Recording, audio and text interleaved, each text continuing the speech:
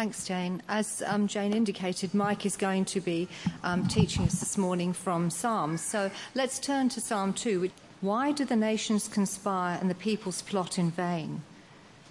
The kings of the earth take their stand, and the rulers gather together against the Lord and against his anointed one. Excuse me. Let us break their chains, they say, and throw off their fetters. Excuse me. The one enthroned in heaven laughs. The Lord scoffs at them. Then he rebukes them in his anger. He terrifies them in his wrath, saying, I have installed my King of Zion, my holy hill. I will proclaim the decree of the Lord. He said to me, You are my son. Today I have become your father. Ask of me, and I will make the nations your inheritance, the ends of the earth your possession. You will rule them with an iron scepter and will dash them to pieces like pottery. Therefore, you kings, be wise. Be warned, you rulers of the earth. Serve the Lord with fear and rejoice with trembling. Kiss the Son, lest he be angry, and you be destroyed in your way. For his wrath can flare up in a moment. Blessed are all who take their refuge in him. Hi everyone. Let's put this down just a smidge. This is a great psalm. It's a psalm that has just so beautifully been written. It's got so much in it. It's just beautifully crafted. It's got drama. It's got a bit of humour that's kind of meant to really hit us hard. There's big battles that are going on. There's a tragedy. There's a happy ending. Kind of reminds me of a current movie that's out at the moment. But this actually is real, and this actually does impact our life. So why don't we actually ask God to help us to hear from Psalm 2 today. Heavenly Father, we do thank you for this morning we have together, for hearing from our missionaries, and what's coming up at Summer Encounter, for having Roger's friends and family here and being able to baptise Ben. But as we come now to your word, we ask that you'll help us to hear it and to be transformed by it. Amen. Now, I had a theory. I may have told you this before, I can't remember, but my theory is there was a time when any instance in life I could recall an episode in two television shows of my kind of childhood 90s. One of them's still on, and the other one's kind of gone retro, and all the teenagers seem to be watching it again. Two television shows that nearly everything that happens in life, you can remember an episode about them. Does anyone have a guess what the episode TV shows are? Ninja Turtles? Not Ninja Turtles. Wow, you must love the Ninja Turtles show. Simpsons, that's right. The Simpsons, and the other one is Seinfeld. Simpsons and Seinfeld was my theory. I used to try, and anything that was happening, come up with an episode or something from one of those two shows that in my younger days I was a little bit obsessed with. But Psalm 2 kind of reminds me of two moments in The Simpsons. If you never watched The Simpsons, it doesn't particularly matter, but Homer's a bit of a goose. He's kind of really selfish, and he's kind of really rude to Ned, his kind of goody two-shoes religious neighbour. And Homer finds a little 6-foot tiki statue in the trash. And so as you do, he sets it up in the backyard and runs a gas line into the idol so it spews out flames. And he calls Ned over and he says to Ned, "Can your God do that?" Ned replies, "Well, actually, Homer, we worship the same God." Homer says, "Not so. I am your God now." As the tiki drops from his hands, falls to the ground, setting his backyard ablaze. But in The Simpsons, Homer's not the only one who thinks himself as one who has power and is a bit of a deity. Mr. Burns, the crotchety old man who ruled the power plant and who wanted to be lord of all of the Simpsons world. If you ever want to hurt my feelings, when I was a teenager, when I was sick a lot with colds, I used to get called Mr. Burns. So that's another issue. So let's move on back to Mr. Burns. Mr. Burns He stands on his balcony, kind of like people who make declarations, and you often see in Rome when the Pope steps out on his balcony, it's kind of like that scene, and he steps out onto his balcony and he says, "You may now praise me as the Almighty."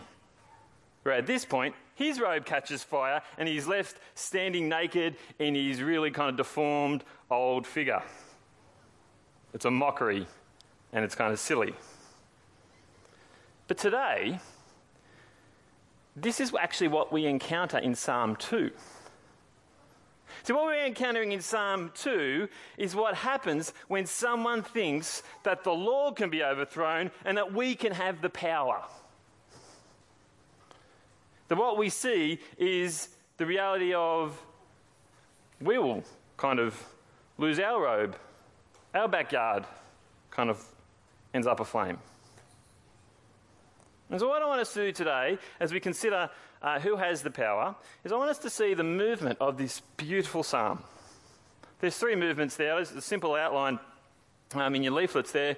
You see that there's people's attitudes to God and his king. And then as we move on from the attitudes to God and his king, well, the king responds. And the response is kind of a bit of humour, a bit of comedy, and really profound seriousness at the same time. And so then the movement goes to, well, what's left? People try and overthrow God. God responds. What do people then do about it? So let's have a look at this great psalm together. Open up in front of you, if you've got a Bible in front of you, and let's have a look. Let's look at verses 1 to 3. It starts off, "Why do the nations conspire and the peoples plot in vain? The kings of the earth take their stand and the rulers gather together against the Lord and against his anointed one. Let us break their chains," they say, "and throw off their fetters." See, right from the start, we have conflict. Right from the beginning, we have one group rising up against someone else. So what is this rebellion? What are they rising up against? What are they wanting? Well, we see it very clearly in these verses. It's the nations. It's the peoples. It's the kings and the rulers. See, what we see in the beginning here is there's not much other people left. It's not what we call a friendly argument either. They are raging. They are not happy. The people are plotting. They're scheming. They're trying to figure out how they can win. The kings are trying to make themselves out to be the authority, the ones with all power, and the rulers are taking counsel, or let's say, think what's behind, they're saying is craftily working together for their own ends. There is a real conflict. And who is it that they're plotting against, raging at, setting themselves over, ultimately trying to overthrow? The Lord and his anointed one, we see in the beginning of this psalm. This is the great rebellion, an attempt to overthrow the Lord. No rebellion in the history of mankind, and there's been a lot. That's not an understatement, is there? Over every corner, seems like every day, over every century, there are horrendous rebellions, sometimes needed, but mostly disastrous. We don't seem to like peace. It's hard not to realise how much of our history is littered with uprisings and wars. World War II, Napoleon, Israel and Palestine in conflict, the US Civil War, history of England and its monarchs. You go to Africa and there's conflict after conflict. Syria, ISIS, it's all a mess. Everyone's trying to overthrow everyone. There is conflict. But this picture isn't amongst humanity versus humanity. It's the peoples versus God. And it far supersedes anything in our history. And the important thing here is to realise who is involved. It's not just those that are in charge. One of the musicians that I've really enjoyed, particularly in the early 2000s, he's still going around now, but Musician John Butler, he often sings songs about what's wrong with the world. He doesn't necessarily always have particularly good answers, but he really does write well, and he points out to what's wrong with the world. And in one of his songs, he talks about why there's always war and conflict, and he kind of does a multiple choice in the song and says these are the options why there's war in his song One Way Road. He says, A, maybe it's the government of today. B, maybe it's big business who thinks the whole world revolves around him and his power. C, maybe it's the corrupt official or the one who's in between big business and the government, the man in the middle. Or maybe D, all those that try to plunder and take down this world. But that's not all. There should be an E. Just to be clear, what we actually see is we can't separate ourselves from problems. Being part of this world, being part of understanding who we are, when it comes to this psalm, the point is there is E. All of the above, every single person, all of humanity. Can't just blame those in ultimate power. The peoples are plotting. The desire is all people want to be rid of God. And that's what verse 3 says. Let us break their chains, they say, and throw off their fetters. I want to separate themselves from the Anointed One, have nothing to do with him. They don't want his rule or authority. They want to rid themselves of all restraint. I just want to be truly free. Quite bluntly, I think what we see in this psalm is that it's truly a description of the hatred of mankind against the Lord. And what we need to consider is, well, is this right? I think we actually kind of do see that this is the way the world is, in all sorts of different ways. Some are really offensive, some are subtle. Time and time again, we encounter situations where it's not PC to talk about Jesus, to not mention the Bible, mostly in kind of public settings. You're not allowed to do that, and more that becomes the case. The reality is, all the religions around the world, as harsh as that may sound, anyone who wants to reject God's anointed one, even with good intentions, or to use religion for evil, that's still a rebellion against God's anointed. A rebellion which is just, I actually want to be free. I do want to have my chains broken free, and so it's just about believing in myself and what matters to me and being happy. That's kind of a subtle rebellion. This general rebelling against God. Maybe it's just a kind of happy, friendly, suburban revolt, where we like our family, everything looks fine, we're nice to the people around us, but God's nowhere, because we have thrown off our fetters. But it doesn't look that bad. So how can we talk about it in this context? But this psalm, in just a few verses, is confronting us. And I've laboured it today because I didn't want to hold back. I want you to be confronted with the stark reality of what we're presented with. No matter who we are, we rage. We are the ones plotting in vain. We revolt against God. This is how God sees it before people come to his anointed. And I wonder whether this is how you see it. Maybe not. I wonder whether today it's worth considering how you view God. Sure, we're all nice people, but have you given God's King your time? As you consider that, we see a response from God in our kind of next movement in this passage. It's where the psalm moves to a different scene, to the heavens, and now we see the one who has been plotted against and how he reacts. Is he concerned? Does he take countermeasures? Is he worried that everything is going to be destroyed? Is time ending? No. He laughs. He laughs. Look at verses 4 to 6. The one enthroned in the heavens laughs. The Lord scoffs at them. Then he rebukes them in his anger and terrifies them in his wrath, saying, I have installed my king on Zion, my holy hill. See, God cannot believe the stupidity. It is so absolutely ridiculous to think puny little humanity can wave his hands to the one who's in the heavens. Can you see why it's kind of a mockery, a comedy, a ridiculous situation? We'll take you down, God. It's the Tower of Babel. How absurd. It's just ridiculous. And he knows it. So he laughs. What a hide humanity has to try this on. It's like God saying, you silly, silly little people.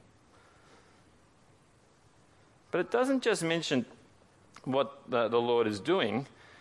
It reinforces his position by saying where he is. He's in the heavens. He is in power where even those who are raging, they can't, even if they want to rage all your life, but you can't reach me. And so he holds them in derision. He's holding them in contempt. It's not a laughter of joy. It's a laughter of mockery and disbelief in stupidity. And then it gets serious, if it's not already. Verse 5 and 6. He rebukes them in his anger and terrifies them in his wrath, saying, I have installed my king on Zion, my holy hill. All God does is speak. And he does it with a bang. In his wrath, after he sees they're ridiculous, he says, nothing's going to take me down, and my king is going to rule. Nothing is going to change. Anything you're trying to do isn't going to make a difference. And I tell you what, this brings me back to this time of year every single year. You know, I was last night at 11 o'clock, I thought I'll have a quick look through the talk again and just go through it. And guess what? The same thing that happens over and over again, just like no matter what they try and do, nothing's going to change. Nothing changes in my life. My office is never clean. And I couldn't find a sermon. I couldn't find it because I decided to put it up on the bookshelf so it'd be there ready for me to grab, and I just forgot that I did that. And so on my crazy messy desk, I couldn't find it. Nothing changes. Every year I get to this point and I want it all to be set out and clean and organised. And next year when Amanda and Jack share my office space, I want to apologise now. I'll do my best, but nothing changes. But here, we see the same thing. It's not going to make a difference. Plot all you like. And so we get to the work of the Son in verses 7 to 9. Look with me. I will proclaim the decree of the Lord. He said to me, you are my son. Today I have become your father. Ask of me, and I will make the nations your inheritance, the ends of the earth your possession. You will rule them with an iron scepter. You will dash them to pieces like pottery. See, this is very significant. There is a tension between this psalm being maybe directed towards David, who presumably wrote the psalm. We can't be certain, though. The tension between an anointed one then and there and actually the ultimate one that it's speaking about. I wouldn't separate David from this psalm particularly, but actually it's just pointing to us to the one who follows him. In Acts chapter 13, when the church starts, we see in verses 32 to 35 this very psalm being referred to and Jesus being thrown right into this psalm. Have a look with me as it comes up on the screen in verse 32 to 35. We tell you the good news, what God promised our ancestors. He has fulfilled for us, their children, by raising up Jesus. As it is written in the second psalm, you are my son. Today I have become your father. God raised him from the dead so that he will never be subject to decay. As God has said, I will give you the holy and sure blessings promised to David. So it is also stated elsewhere, you will not let your Holy One see decay. See, what we're seeing here is that Paul preaching the gospel in Antioch, he explains by Jesus raising from the dead the fulfillment of this psalm and how spectacular that is. He directly links the work of Jesus to Psalm 2 verse 7. He wants them to know that the anointed one, who is God's king, who won't be removed, who will always reign, is Jesus. He is the king. His resurrection proves it. I don't think we can underestimate the enormity of this. The Lord's Son is his anointed. His death and resurrection confirms, proves, shows, and is fact the reason God confidently stated in this psalm, "My king will always reign." And there are massive implications for this. The Lord gives all the nations to him as his inheritance, we see in verses 8 to 9. You know, this makes the richest man in the world. Who's the richest man in the world? Anyone? Sorry? No? No, he's second at the moment. It's Carlos Slim. Do you know who Carlos is? Telecom, that's right. He basically runs all of communications in South America. 73 billion. That's kind of a lot of money, isn't it? He's really getting on in age. He ain't spending much of it. All of that money is kind of like 5 cents compared to all of the earth that belongs to this inheritance. No matter who Carlos gives his money to, his descendants, his inheritance, whoever it goes to, it's worth about, overestimating here, 5 cents compared to what this father gives to this son. He owns it all. And as he owns it all, he also rules with an iron rod. He is king. And so it's not inappropriate for the king to rightly rule and not allow dissension. He will deal with it, and it does have a permanence. You know, do we see there the dash them to pieces like pottery? Apparently when you smash pottery to pieces, you ain't putting it back together, right? It's that kind of picture. The anointed has the authority, and he uses it. So here we have the two scenes. Raging, plotting against the Lord. The Lord, no, it's not going to happen, I'm afraid. I will still rule and reign. Jesus is king. He is Lord. He does reign forever. Where does the psalm end? This is where it really needs to impact us. Read with me verses 10 to 12. Therefore, well, let me just stop there.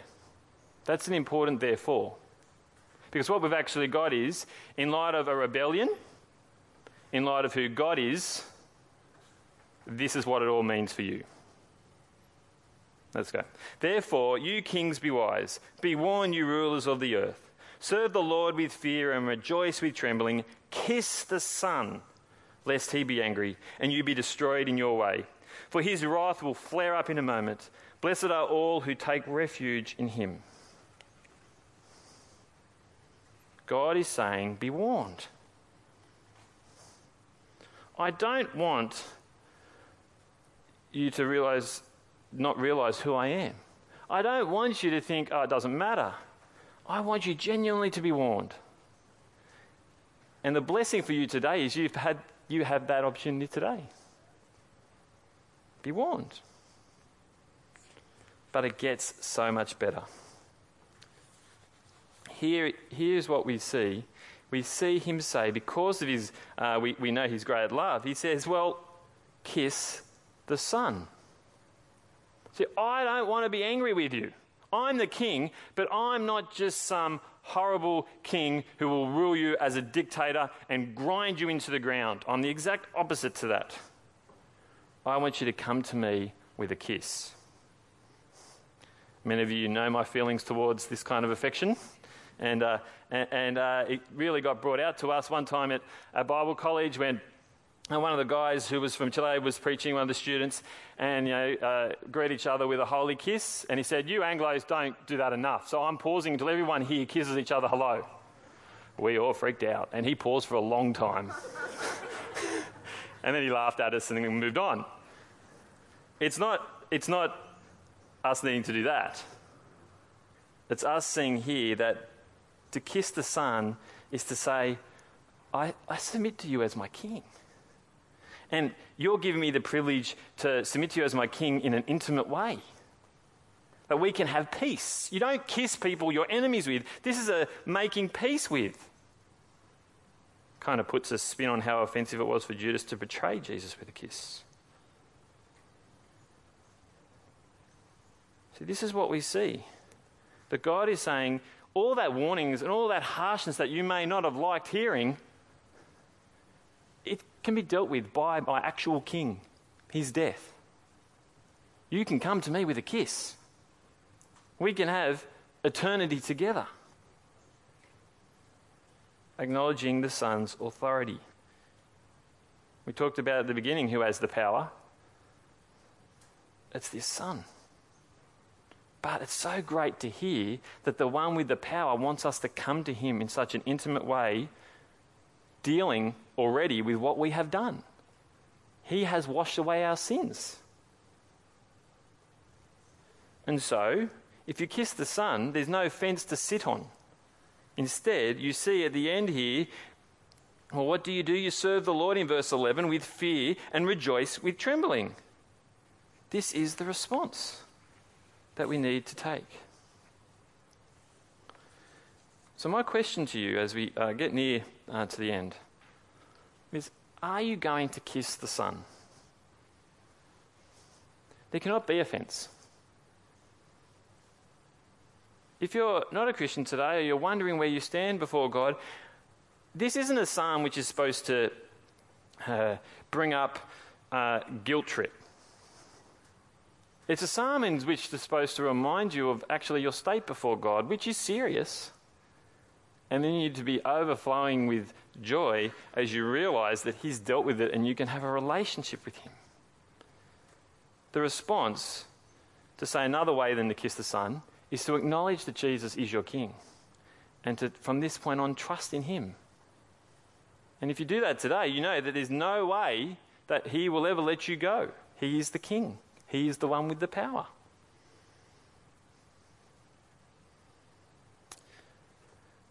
But if we're going to kiss the Son, and if you have done that today, I think we need to take seriously, serve the Lord with fear and rejoice with trembling.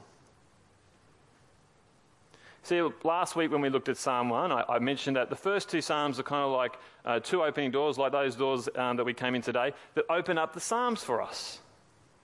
And last week, as we saw kind of the same idea, but today we're focusing on a king. Last week we're focusing on two types of people, the wicked and the righteous. You need to be righteous. And if you're going to be righteous, you meditate on God's word. You meditate on God's word. What goes with meditating on God's word is, well, how would you respond if you meditate on God's word? Well, we see it in Psalm 2. You fear him. You cannot fear him. And we'll flesh it out just for a moment. And you rejoice. If you meditate on God's word and read it a lot, and you don't have a right fear and joy, then we need to come back to God and ask him for those things and to see them in the Psalms. This is where this psalm takes us. But I'm sure there are some of us here that are thinking, I don't want my God to be like that. I want him to be all loving and nice. You know, he loves the little children. I don't want this notion of fear anywhere in my Christian vocabulary. But I don't think we can avoid it, because fear is a very big theme in the Bible. And our God is so powerful, so in control, he rules with an iron rod. We just need to have a right understanding of fear. We see its importance because when Proverbs kicks off, what do we read? The fear of the Lord is the beginning of knowledge, but fools despise wisdom and instruction. You see, actually rightly understanding who God is, his character, the fact that he's in charge, is a right fear. It's a right response. It's the beginning of wisdom. If you flick it around the other way, I don't fear God at all. I don't have any sense of worry about him. Then the natural progression of that is you kind of treat him with disdain. You maybe ignore him. You're not interested in him because he's not the one who rules. it's good for the Christian to fear God, but not in a cowering fear. What if he destroys me? I don't know. I'll worry about it. No. This is the same God who says, kiss me. He's made peace. But we do that knowing what he's like, that he is Lord of all. You see, it's good for the Christian to fear God, but not in isolation. Not without knowing what he has done for his people. And so, not in isolation, it's with joy. One of the Puritans, William Bates, said this little quote, which I found very helpful. This fear of God qualifies our joy. If you abstract fear from joy, joy will become light and wanton. If you abstract joy from fear, fear will then become slavish and will be worried about it. See, this idea of fear is to ground us in the character of God. But we also remember, when we think about the character of God, we know what he's done for us. That the character of God is of great love, that he died on the cross for us, that he draws us in and he wants us to be with him forever, where there'll be no pain or suffering and or joy, and we can be full of gladness and rejoice. And so if the fear of the Lord is the beginning of knowledge, as we see in Philippians, Proverbs, blessed is the one who fears the Lord always. Philippians says, rejoice in the Lord always. I will say it again, rejoice. So we're fearing and rejoicing at the same time. A spectacular thing to see. How great is our God? See, my definition of rejoicing, is just to be glad about a certain situation and to do something about it, to act on it. See, to rejoice is to say, oh, I'm really happy, that was excellent, I really enjoyed that, fantastic, is not rejoicing. To rejoice in something is if you went and saw your kids perform before Christmas at one of their carnivals, whatever they did, one of their performances, and you were there and you delighted in it, it brought you smiles and you clapped them, and then afterwards you gave them a big hug and you praised them about it. That is rejoicing. It's being glad about something and acting on it. He has given us so much. Surely our response should be that fact. If you're not a rejoicing type of person, it's not good enough to say you're not a rejoicing type of person. I tell myself that. I don't think I'm naturally inclined that way, but that's absolutely no excuse, and that's the challenge for you from this psalm, I think, in that way, that if you kiss the Son, you rejoice, and you think about how you can express and act that more. We want to be welling up with gladness for what he's done. We want to be living a life where we sing his praises.